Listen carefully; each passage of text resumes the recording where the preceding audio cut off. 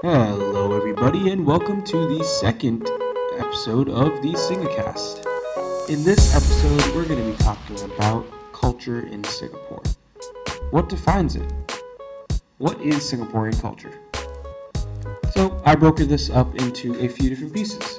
Today, we're going to be talking about music culture in Singapore, film culture in Singapore, traditions in Singapore, and food in Singapore. I'm excited about that last bit. So let's get started. Firstly, music in Singapore. So, music in Singapore is similar to music in the United States. Much of the influence of the music in Singapore is from the United States. I'm looking at my phone right now at Spotify, the top 10. I'll read you out some of them. Tootsie Slide is number 1 by Drake. I'm recording this on May 4th. So Tootsie Slide by Drake is currently number 1 in Singapore. He's a Canadian rapper.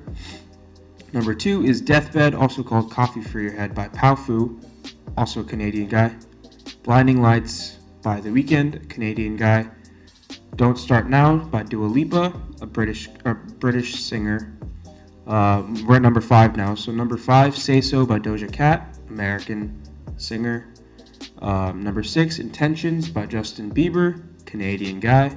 Someone You Love, number 7, Louis Capaldi, Scottish dude. Memories by Maroon 5, American band. Dance Monkey by Tones and I, Australian. And number 10, Super Lonely by Beanie, a New Zealand singer.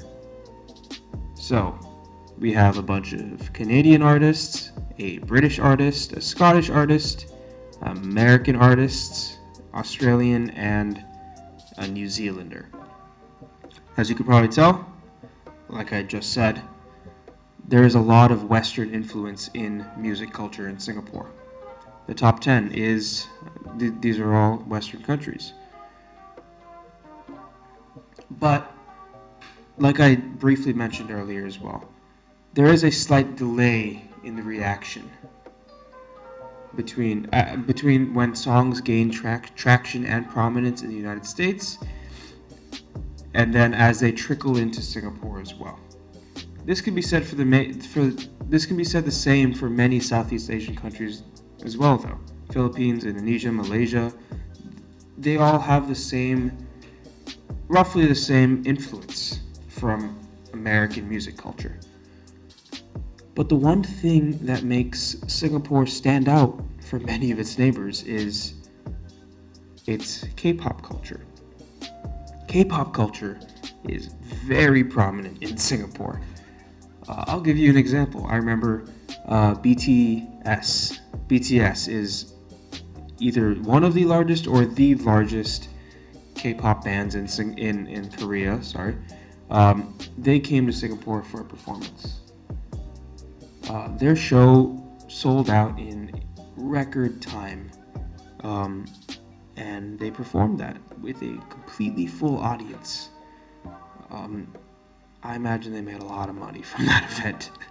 But additionally, as you're listening to those top 10 songs that I just said on the radio in your car, on your way to work, on your way to school, wherever you're going, you will occasionally hear some K-pop. And you might be drifting asleep in the passenger seat, and suddenly you hear this foreign language that you were not expecting. It's surprising sometimes, because you forget that K-pop is very prominent in Singapore. I know it surprises me all the time when I start hearing K-pop. It's not a genre of music I am particularly accustomed or have a liking to, but yeah. It's, for me, I lived in Singapore my entire life.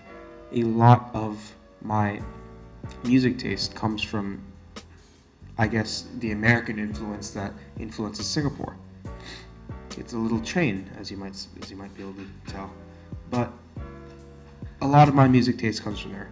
All the songs I listen to on the radio, on my Spotify / Apple Music, in school with my friends. Our Singapore American school kids, in addition to everybody else in Singapore, is influenced by this. So let's move on to film culture. Hollywood and Bollywood. If you go to the movie theaters in Singapore, you will see a good mix of Hollywood movies. Brad Pitt, Leonardo DiCaprio, all those guys, and also a bunch of Bollywood movies as well.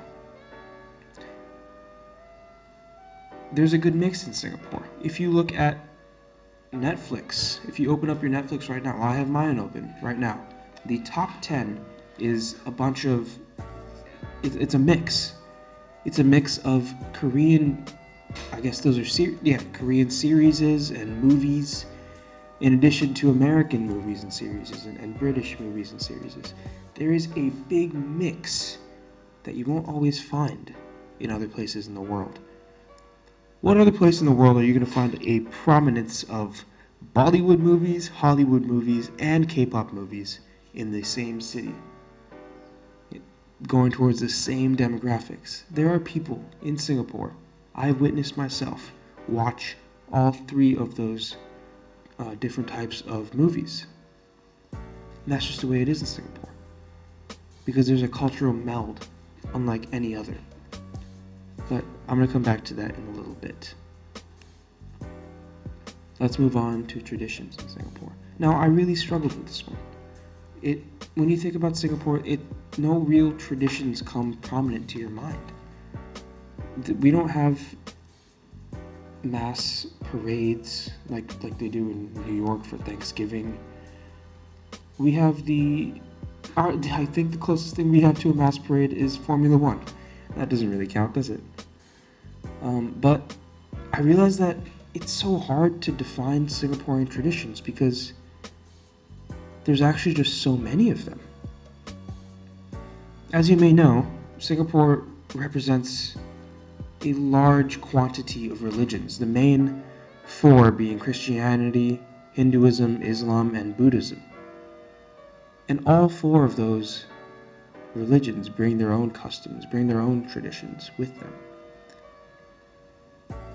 Singapore celebrates Christmas. Singapore celebrates Vesak Day and Ramadan and Eid and Deepavali and the many other holidays that are part of these religions.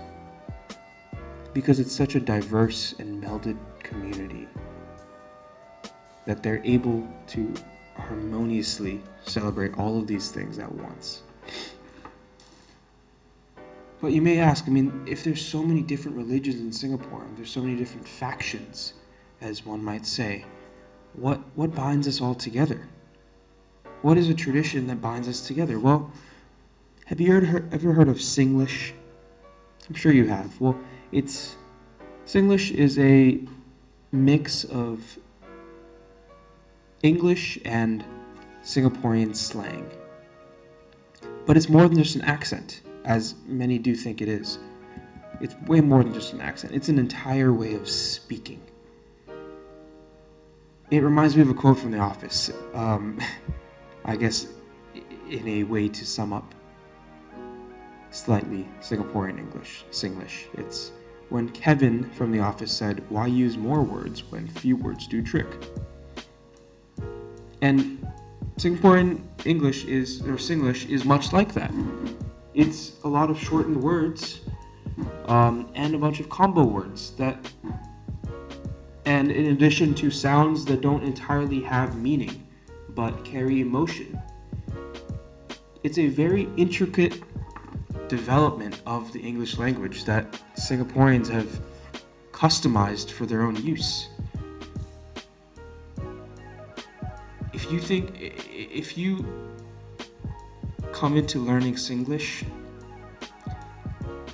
with being completely fluent in English, it will completely reverse everything you thought you knew about English. The language is completely different, although it is still derived from English. Now, I won't delve too deeply into the history and the intricacies of Singlish because that is deserving of an entire episode to itself. But as I graduate from high school and as I bring myself into the Singaporean world through national service next year. I find Singlish to be a very difficult thing to understand and to communicate with. Me, along with a bunch of the NS boys from the class of 2020, will have issues with this, as will classes as did classes from the past, and as will classes in the future. It's our job to learn more about where we are living. That's what I implore you to do. But anyway, let's move on. Beyond religions and a complete change in language, Singaporean culture is food. It is a large part of their identity, of the Singaporeans' identity. As I said earlier, there is a wide array of religions in Singapore. And with that, there is a wide array of races, ethnicities, and countries represented in Singapore as well.